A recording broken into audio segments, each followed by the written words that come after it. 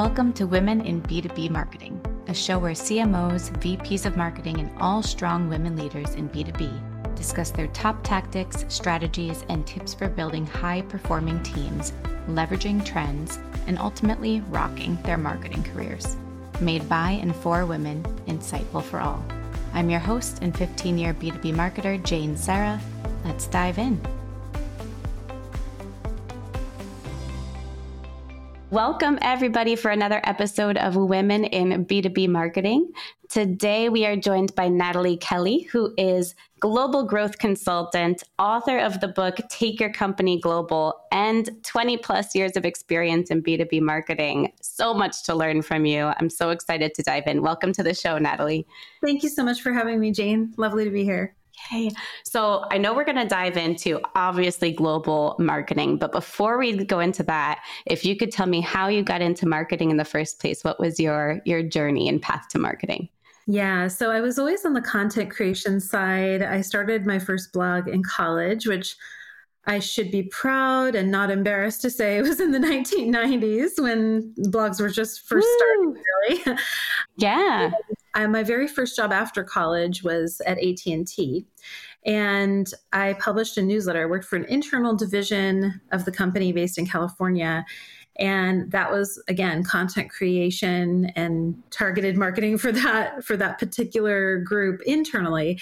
And then I started working in product development at another company, and I had to basically take the products to market. And so I had to develop all the marketing materials. And because I was young back then, they were like, oh, web stuff, you take that because you're one of these who understands websites and CMS, content management systems. So I did that for a while. And then I moved into a market research firm where I did a lot of market research. I became the chief research officer there. And then I built out marketing for a tech company called Smartling.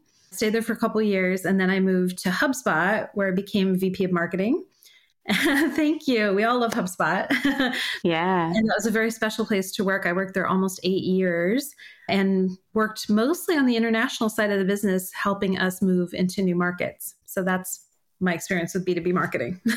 Yeah, I'm so excited to dive into that and everything you did at HubSpot. It is true. I think when we hear somebody has a background at a company like Salesforce, HubSpot, like one of those big brands that just had exponential growth, and you were there for over almost 8 years. So there's just so much to unpack there and what you saw and experienced that helped shape your career. We'll get into it. Thank you. So let's dive into international and global B2B marketing. I read something that you said, I think this was on your website, but if you have a website or social media presence, you're already global. So I love that. I was like, oh, that's plus already there. So what can you explain this? Like, what does this mean? And what is the next step, I guess, from there? Yeah. So I'm glad that quote resonated with you. I think in the past, companies used to set up operations in a new country and then figure out, okay, what are the best ways to go to market in that country? Well, today, with more channels being global from day one, including usually your website traffic, including any social channels that you're on, even things like if you're, launching in an app store, a lot of the channels, because everything is digital now, they are by default global. So you can actually go global from day one. And so things have kind of reversed. It used to be you would look at the channels after you had decided to go into a market. Now you can use those channels to determine which markets you might want to increase your presence in. So it's more about intensifying your presence in different local markets than it is launching in a new channel. It's channels you probably already have. Now there could be new ones that you don't have yet as well. But it's slightly different how it's evolved as everything has become more digital in nature. Yeah, it's so interesting because you're right. I have in the past companies and current company, you explore, well, I'm going to take a step back. I feel like I often working for US based companies, they want us to focus on US, Canada, like North America, or English speaking countries. It could expand to, but it's kind of focused. But I love removing those barriers just to put it out there and explore where there's interest that you're not thinking about. And I have seen, like, once I do that and I take a look at who's coming and who's converting and which countries, you see what countries you can put more budget behind on ad spend or put more efforts and or shows, sponsorships, etc. So you're right. Like, you see that global exposure can give you a hint as to what avenues to go down, which countries to strengthen your presence in. It's interesting. Exactly. Those signals can be really helpful for marketers, especially in the early stages of building a brand and building your demand and, figuring out what motions really work. I would also say there's a flip side to it of some companies actually lean too much into those signals and actually make investments that might not be the best for their business because, for example, a lot of companies will see, if they're in English only, they'll see a lot of traffic coming in from one country, like maybe Malaysia or India, or a country where there might be a lot of English speakers, but it's a very large population. And so they'll say, oh, there's incredible product market fit in India or, Malaysia or the Philippines or Singapore. And it might not actually be the case that they have product market fit. It might just be that they're doing a great job with content on a topic that is not that competitive in that market. And so therefore they're luring in some traffic.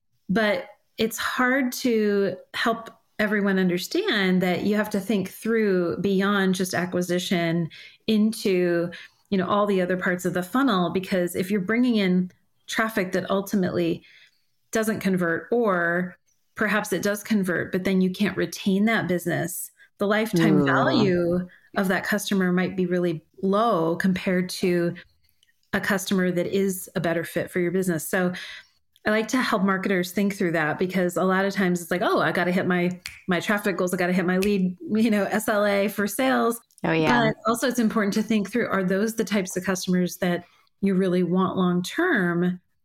Do you have the right pricing for them? Can they actually afford the packaging, the way that you have it today? Is the value really there for them? Is it a good fit for that market? Can you accept their currency? Can you accept their local forms of payment? All those different things, because often marketers will invest so much money in top of funnel stuff because of these cues and signals they see. And then later it doesn't convert for different reasons. Marketers might have hit their goals, but does the business really hit theirs? So it's important to kind of connect the dots on these things.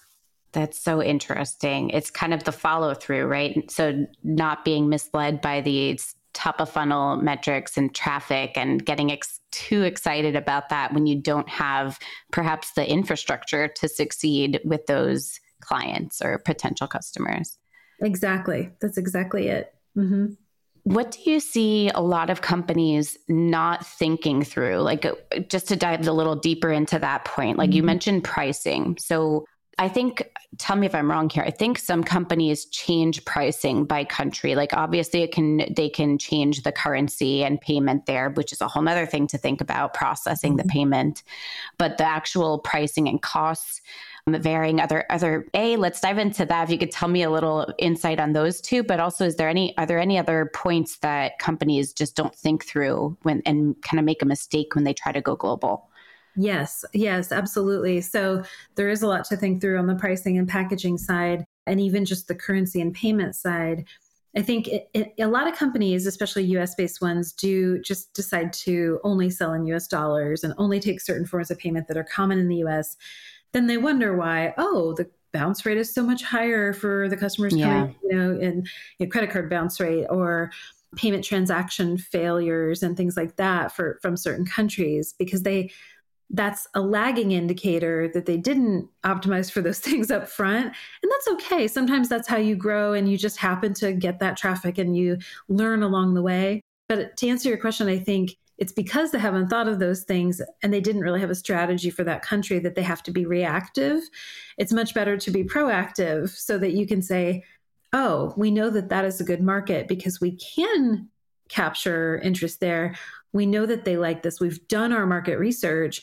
I have a little bit of a bias here because I come from a market research background, but I would say the number one thing companies don't do is they don't do any market research and they assume Yes. the halo effect will be much bigger than it is. So they think, oh, all we have to do is just translate our website, or let's just translate this ad. Let's just adapt this small piece of content and it should work in that language or in that country. That's actually not a very good use of money. It's not a good use of budget. What I really prefer for companies to do, if they have the patience to slow down a little, is to just talk to the customers, find out what they really value, make sure before you invest a single dollar in any programs, any campaigns, talk to the customer. It's my number one piece of advice, because if you don't talk to the customer, you're going to probably just replicate a lot of stuff that you did in your home market. Yes. It may be effective, but what you might be missing is something that's even more effective. It's the opportunity cost. You know, if you just say, oh, okay, we do these Facebook ads and they work really well. Let's just scale that into 5 countries. Let's just localize let's do that. Okay, easy. But what if you could have done something that was half the cost and generated twice the demand, but you missed it because you never asked the customer, where do you go to find information about our product? Who do you talk to? For example, a lot of local markets that are very small have communities, and you could just ask them, what association do you belong to? You might get twice the number of customers by doing an event with that association in that local market, rather than sitting back and watching all your Facebook ads run and get the data. And it's sometimes too easy to sit in a chair behind a screen and watch the data and not actually talk to the customer. And I think that's really becoming a risk for a lot of B2B marketers these days, is like, let's not just look at the usage and look at the patterns, look at the CTRs and all that. Let's actually talk to the customer more and find out what they need. You know, I think that's the big missing link, not just for international stuff, but kind of in general. Everything. It's true. Especially the past couple of years, it seems like everything is just faster, and we're every year more and more impatient, and we need to go and get results now, yesterday. So I feel you there. I'm a big advocate of, I agree, asking clients, where do you spend your time, right? That is my number one question. I love to just find out what communities they're in, what social platforms they're on, anything. Like, do they listen to podcasts? Do they go to webinars? Like, all of that info, because you're right, it's gold to just direct you if there's any patterns, or even if there's not patterns, like trying those and testing things out, right? Wherever some of them spend their time, but it gives you a starting point. It's so important. And it's just, I would say it's even more important outside of the US than in the US, because the US is a large homogenous market with one language primarily. You can reach almost everybody in English. Obviously, there's lots of other languages spoken here. Depends on what you're selling, depends on, your business model.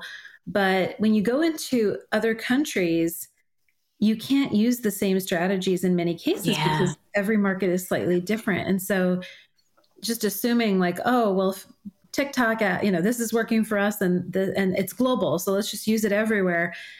I'm a fan of finding those points of leverage that you can use across markets, but you also need to think about what you do that's different. So like if you're going to have like an 80-20 strategy, like 80% of our bets will be consistent across geos, maybe 20% we leave for experimentation, or maybe it's 50-50, depending on how much autonomy you want to give, to regions. But there's a lot to that. So true. And you're right. I didn't even think of that how research becomes exponentially more important when you go into new markets and new geographical markets and locations, because especially when you don't know about that market yourself, and there's social networks that I haven't heard of, right? So if I was going out there and I just think, okay, LinkedIn is going to work because it always does, but maybe they don't spend their time on LinkedIn. So, and also even just the logistics, like if you're an English speaking marketer trying to target, say, France, how are you going to even know what to search for when you're identifying which LinkedIn categories and groups to target? How are you going to know that acronym that all of your customers belong to, that one association locally, and that's where they gather and that's where they get their information, that's where they are influenced? You won't even be able to determine that if you don't talk to the customer, because there's no way you can even search for that unless you speak French and know the market. Like there's just certain things that you can't easily find out yourself without talking to customers. So yes, it becomes very important. So where do we begin if let's say we don't have customers yet in a particular market, but we see that there's interest in that area, or we just see potential and we want to enter that market? Where do we begin with research, or how do we conduct research there? Yeah. I mean, I think one of the things to ask even before you do any research is, what is the goal? What are we trying to do? And with marketing, it really depends on like what the ultimate business goal is. Like, are we trying to launch a new product in this market? Are we simply trying to grow top line revenue? Or like a lot of companies right now, are we trying to achieve profitable growth? Like, are we looking to maybe find some markets that might be cheaper for us to target with assets that we already have, with campaigns that we already have? In that case, I would advise looking at English-speaking markets, perhaps, that maybe accept the same currency or accept US dollars or US dollar friendly. Depends on what you're selling, of course. But it's important to think about, like, what is the overall strategy, and using your international strategy and your international marketing campaigns to support that overall strategy. Because I think what happens a lot of times is marketers are caught and they're told, okay, we need this much demand, we need this much, this number of leads, because we know that they convert at this rate. Sales team needs more leads, more opportunities. Okay, so marketers, where can I get them? Where can I get them? Kind of frantically. Yes. It's important to be able to take a step back and actually think, okay, what if I got fewer leads, but they were higher quality and monetized better and conversion rate is higher?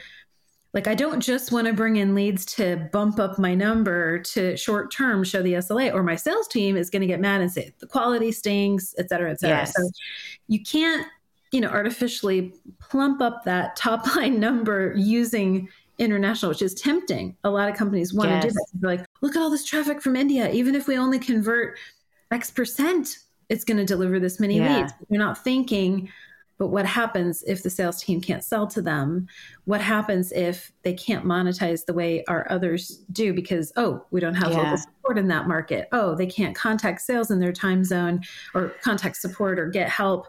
So I think it's really important to first think, what's the overall business goal, and how do I use international, or do I use international as a strategy? Because another thing I've often told people, which is funny as an international business advisor, to say, stay domestic. Don't go global. Because they're like, well, we already have all this traffic. We already have, I'm like, you're not operationally prepared to do that. It's a faster yield on your investment if you stay focused in this market. And sometimes I'll look at their data and see, actually, have you thought about intensifying in this segment and not going outside the US? Because it looks like there's a lot more low-hanging fruit here that you can just leverage everything you already have and not have to worry about international yet. So even though I'm a fan of international, I often am telling companies, no, you don't want to localize your website into 10 languages yet. No, you don't want to launch that campaign in Spanish just because your salesperson speaks Spanish. Like, that's the kind of thing. I've seen that before. Yep. Especially in startups, you'll see that a lot where people are hungry to find opportunity and they will be reactive. And I'm okay with that to a degree, but just so long as you're not going to make decisions that lead to downstream consequences, meaning that you have to pull out of a market or you have to divest later in things that you spent years trying to build. That's way more painful. So true. There's so many questions that are popping up for me as I'm hearing you speak. One question, if we could go a little deeper than you've already touched on, is what are some other indicators that a company is not ready to go global? And it sounds like you're not, and not to minimize this at all, it's huge. You're not just an international market expert at entering these. You're a kind of a market expert, right? So entering new markets, because you're telling certain companies if they're not ready to go international, but they can enter this market or strengthen this market. So interesting. Yeah, it's all about growth. I mean, I think the signs that they are ready or aren't ready, I think the biggest sign that they're not ready is that they can't answer the question when I ask, why do you want to go global? Or why do you think you need to? If they don't have a real reason, or the reason is kind of not a great one, then an example of a not a great one would be, oh, this person that works here did that in a prior company. Because, okay, it's a different product, different set of criteria, different strategy. That's not a good reason. Like, or a board member says, oh, India is, and nothing against India. I love India. I don't know why I keep mentioning India as an example. But like, oh, Brazil, they had a great experience in Brazil, so therefore we should go there. Not sure that is actually the best strategy just because one person thinks it is. Yes. Even if it's the CEO, sometimes it's like they're being pushed by an investor or a board member to do something that might not actually be the best way to grow.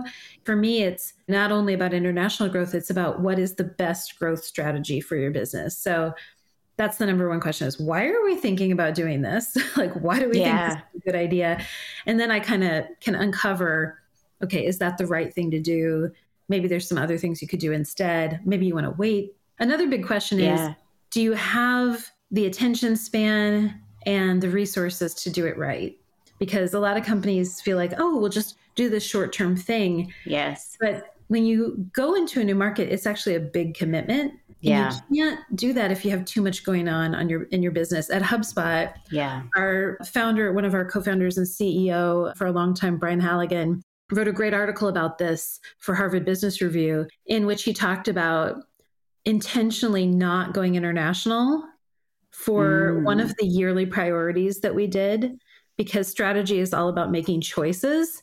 And he knew that if we had too many strategic bets, we wouldn't be able to succeed at all of them. So everybody was pushing for international, and he himself wanted to go global and do more with international, but he actually decided to hold off on that. And he made it an intentional omission in our strategy so that we would not keep coming back and say, when are we going to do this? When are we going to do this? When are we going to open our Europe office? So I think that's really important to have the maturity to know when to say no to things. That's really hard in this economy because everybody's like, do what there's a lot of frantic chaos at the moment, especially in tech. So it's hard to have that ability to not be overly reactive. Yeah, that's so true. I know frantic is just such a good word for 2023. I think marketing, it does feel like everyone's just like, what's working? Let's try this. Let's try that. It's so interesting that he put, I'm going to try to find that HBR article because that's so interesting that he didn't want it to seem like it was an oversight, right? That we're not going international, even though everyone is talking about it, but it's intentionally not doing so because it would distract from these other goals that the company had. So maybe the next year or the following year, it would be the right time to pivot to international growth. Yes, that's one of the most brilliant things that we had at HubSpot was we had a framework for strategic planning, and it always included omissions. Like, what are we intentionally not focusing on? That way you can have clarity for the rest of the team that, hey, I know this is an important thing lots of people are talking about, but we're just not going to do it this year. It helps cut down on the noise, cut down on the chatter, and it's clear and transparent to people that here are some things we're not going to do. Sorry, not everybody gets their way. We have to focus. Can't do everything. Right. But it's a nice tool to just communicate, here's what we're doing, but also here's what we're not focused on. So it gets even more clear for people. I love that. I might start adopting that because it's true. If you try to do everything, you end up doing nothing, right? Like you move everything this far instead of a couple things this far. So you have to focus. I do that in my life. I use it in my life too. Here are my omissions. I'm not going to do this thing. I'm not going to do that. That's not this year. Maybe some other time. But to make those strategic omissions is something I apply. That's such a good idea. Great timing too, because I'm putting together my 2024 goals, right? And it's always what I want to accomplish this year, like personal health, right? All the family, work, of course, like all of these different goals in different sectors, but I never put what I'm not going to distract myself with this year. I'm so adding that. I love that. Yes, because when you divide up life, and I have a little framework I use I can share with you if you want to share it with your listeners. Yeah. If you divide up the things that matter to you every year, I try to just pick 3. 3 areas. And within that, Smart. only one real meaty objective, because I can't focus on more than that. Or I won't achieve any of them. But we have all these things like, oh, we want to be more involved in our community, or, oh, we want to spend more time with friends, or want to do more with my family, improve my career, improve my health. I only pick 3 of those every year. I can't do more than that at a time, because I want to make big progress in a few things versus have too many goals and spread myself too thin. The peanut butter spread effect, where you just, you lose sight of the things that matter. So funny, Nataly. You do not want to see my list. I mean, it's in a Google, what is it? Google Keep doc on my phone, and it's like you can scroll. So it's definitely not 3. Maybe I'll go the Nataly approach this year and focus in on 3. I mean, list them out loud, but then you have to choose and call the rest. Yes. So it's hard. It's the quick focus. It is. But you're right. We do that at work. So I should apply that personally too. That's interesting. I also want to dive into, this is a big thing. When I think international growth, I always wonder, do you need to have a local expert? Do you need to have a local office? Or how do you work on that side? Or when is it time to have a physical presence versus you can do it all from whatever country you're in? Yeah. So most businesses eventually, if they're going to scale beyond a certain point, they do end up needing people in country. And it's mostly because of 2 things: 1, time zone, and 2, language.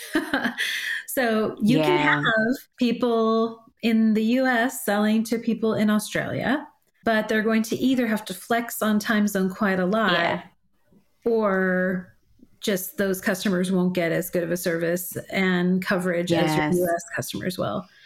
So that's true. You can also have, you might say, I only want to have people who speak English from Germany interact with my business. And so therefore, I'm never going to hire anybody who speaks the language. I'm never going to localize anything. But then you're missing out on the vast majority of the market. So you have choices as to whether or not you think it's worth expanding and opening up an office. What I will say now, there's so many models with all these different companies like Deal and Oyster and Remote and Globalization Partners.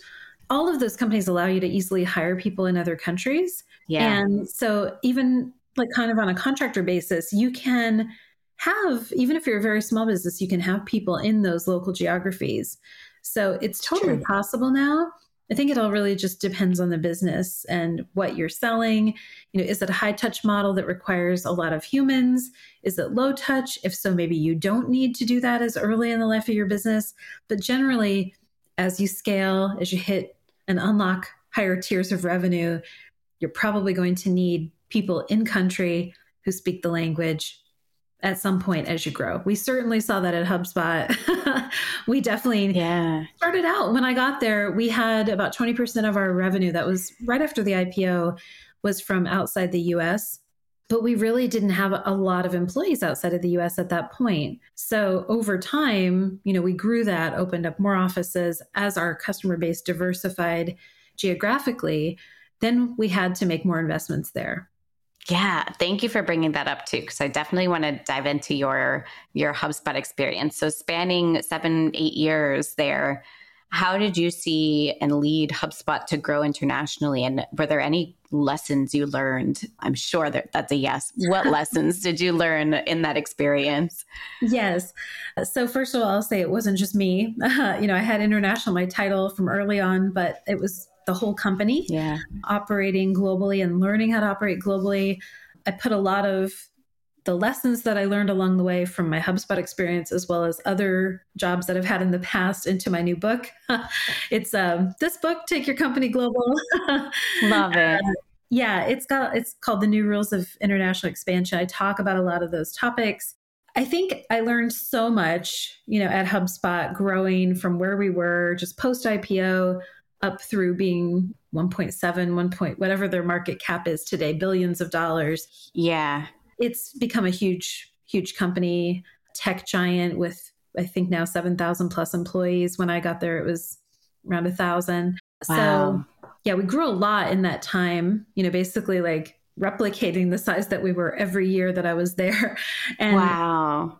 Yeah. And most of that growth was coming from our international business. So what's fun if you get the chance to work on the international side of the business is it feels like a startup over and over in every new country you launch in, because you have a landing team, which is kind of like your founding team in that market.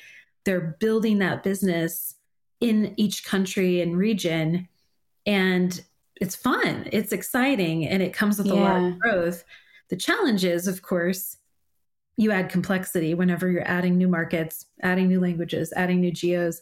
So of course it comes with the natural tensions of adding complexity into a business and untangling all the knots that are created along the way, which was a big part of my job. Yeah. Mhm. I wonder, did you have to do a lot of traveling, or because of just how things are nowadays, were you able to, what's the word for this, like orchestrate a lot of it from the US and from where you were? Yeah, I did travel a lot, but I actually traveled less in this job than I did in prior jobs.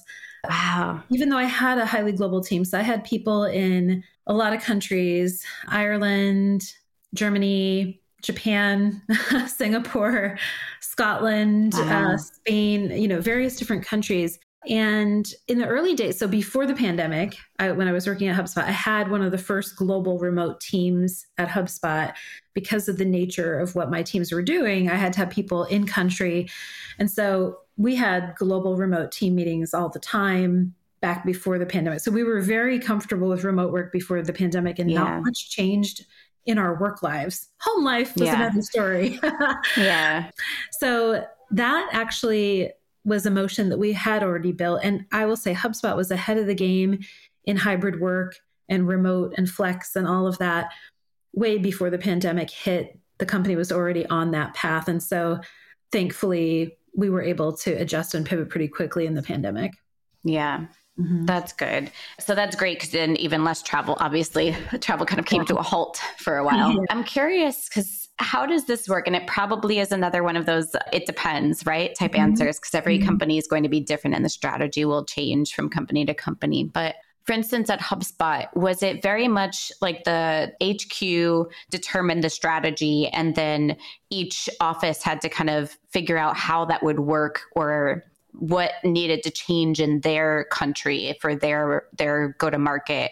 But it kind of started with this is what HQ is doing, and how do we need to evolve that? Or was it both? Was it bi-directional of like, this go-to-market strategy worked in Australia, maybe we can apply that to the US? Or if you could go into that a little more. Yeah, it's a great question. So for a lot of years, I reported into the international operations side of the business, and it was my job to try to make sure that we would infuse the local priorities and the local views into the global operating plan. So that is a motion that we started to build when I first joined. I created this meme called Global First.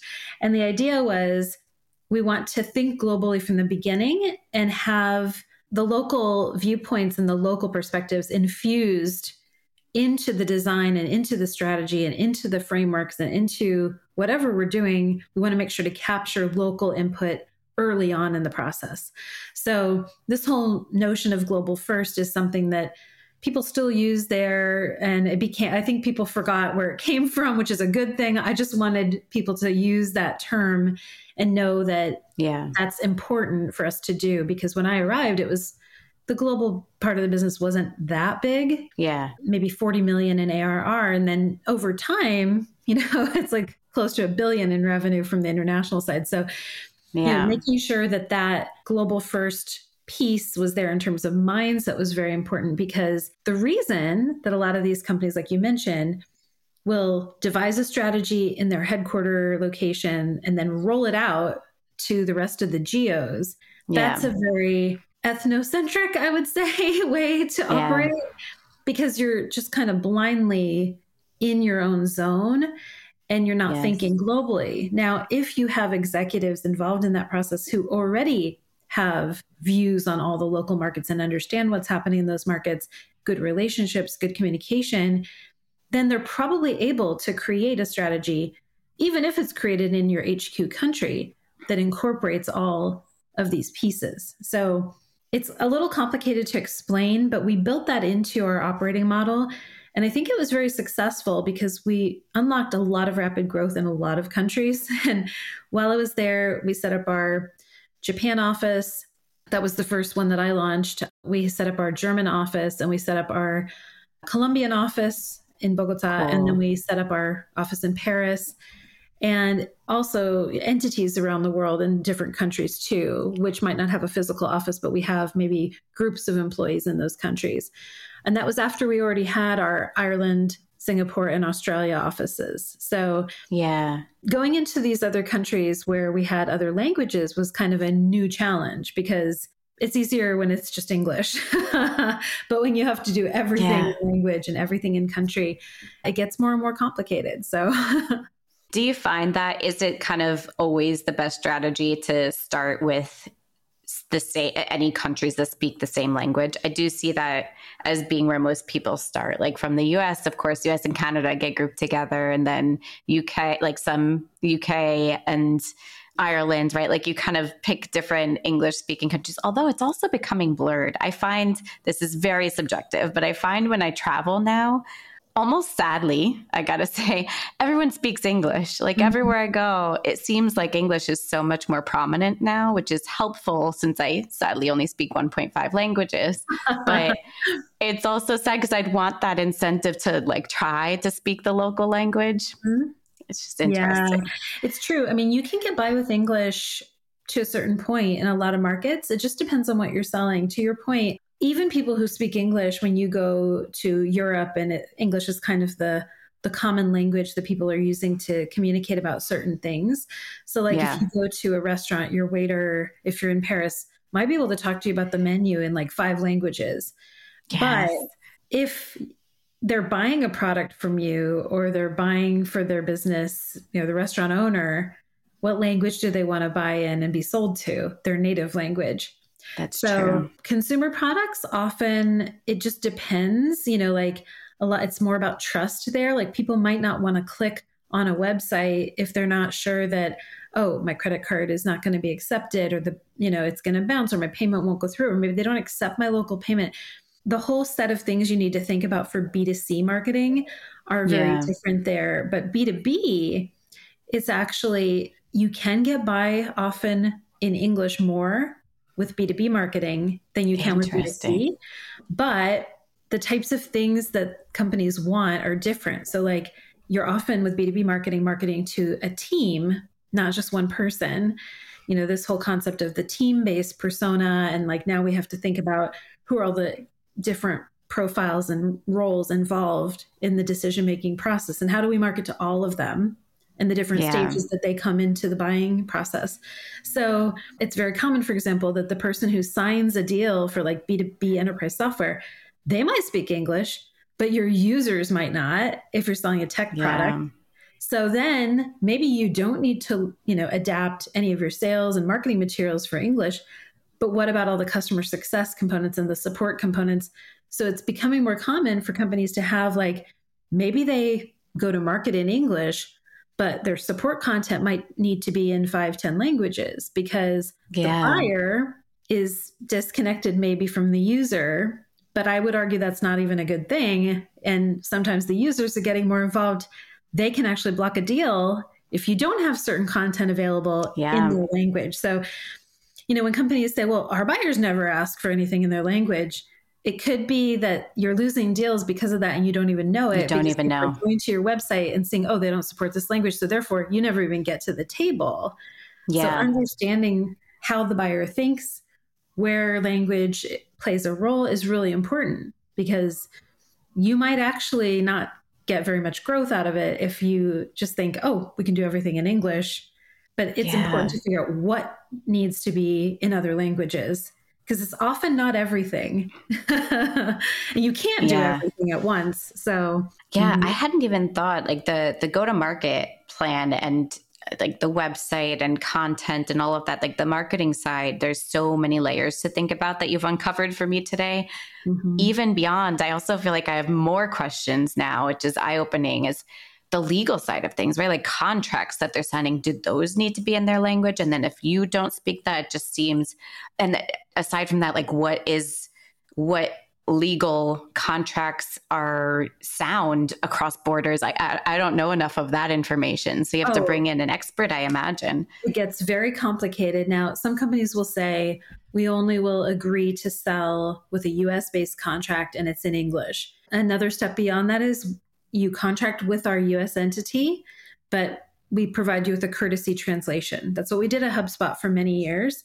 But then when you want people to contract out of a different entity in a different country for tax reasons, revenue recognition, all of that stuff, then you might have to have a separate master service agreement, separate kind of that will specify which entity you're contracting with. And because every country has different laws, you might have to have slightly different verbiage in your legal contracts to reflect that. Or at HubSpot, we tended to try to have a universal contract that would reflect all the different local needs to the degree possible so that it would require minimal changes to the contract, because B2B selling often requires legal review. And you have to think about, like, depending on what you're selling, if you're selling especially large enterprise deals, you might need to have a local commercial lawyer who's on contract, who supports you like on a retainer basis with helping your sales team get through those steps.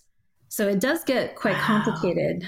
That's why I'm saying it doesn't matter what you're attracting top of funnel sometimes, because you might not be prepared operationally to deal with all the downstream stuff.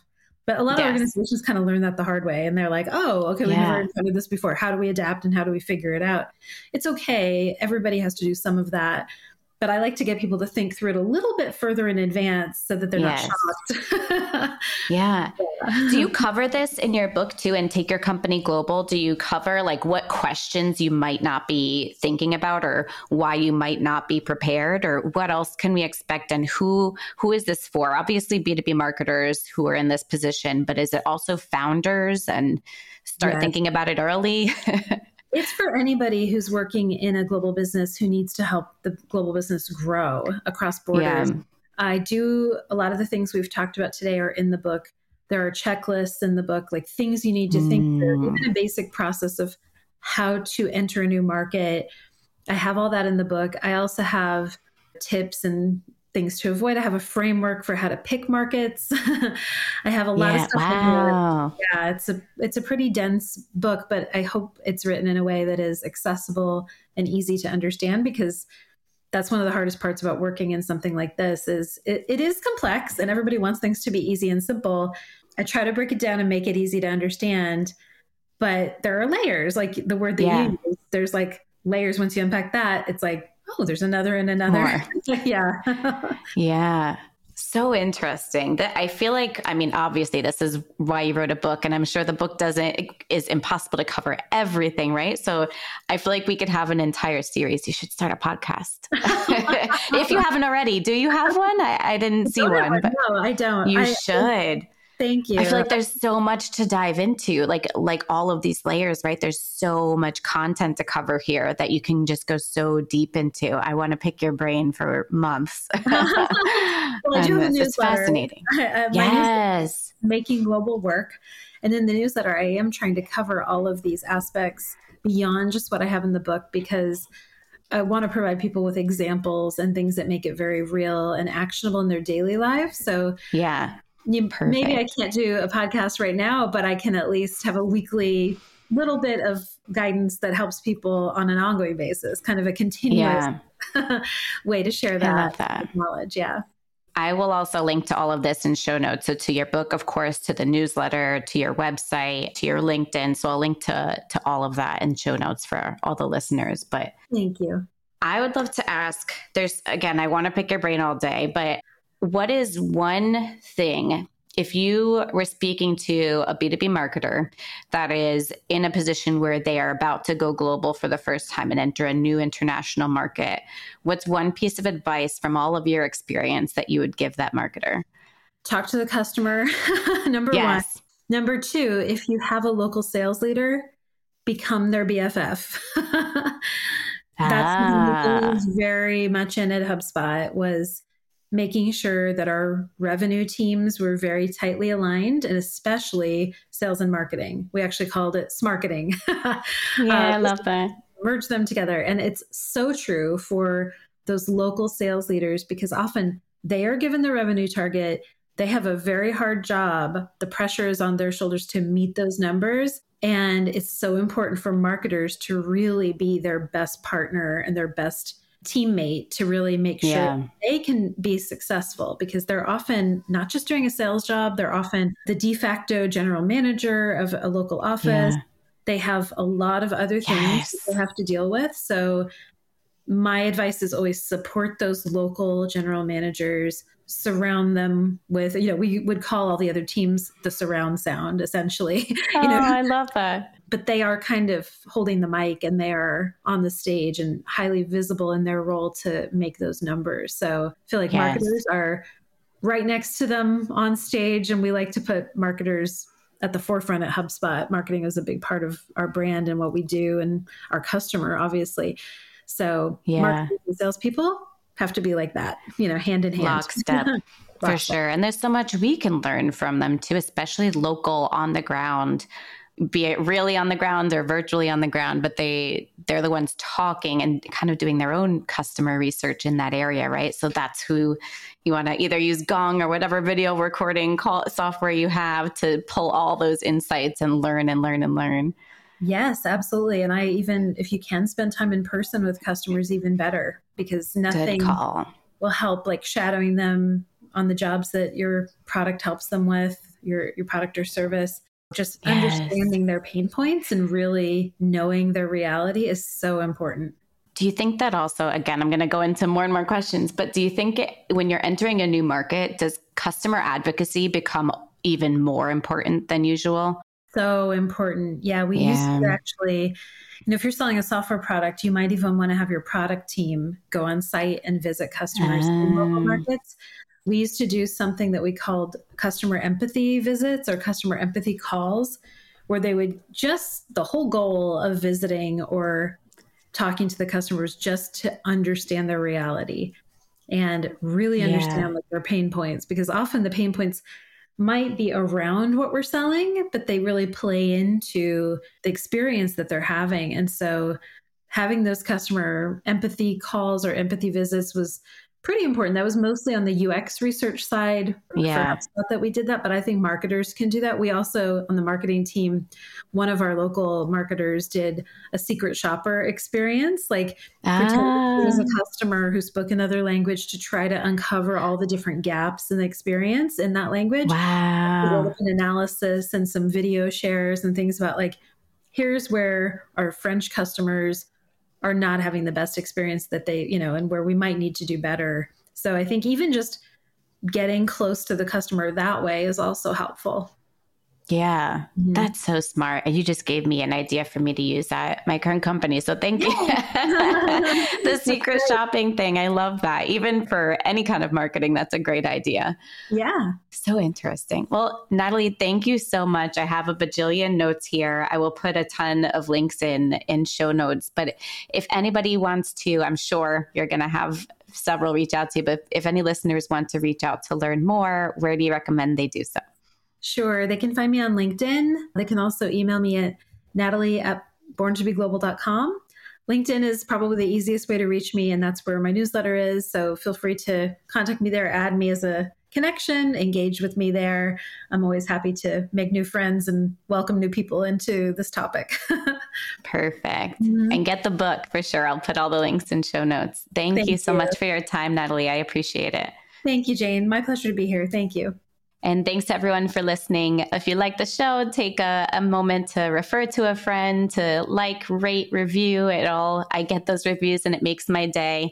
I haven't gotten a bad one yet, so hopefully they're all good, but we'll see. Be honest. I appreciate it either way. So thanks everybody for listening and supporting the show. Thanks, Nataly. See you next time. Thanks, everyone.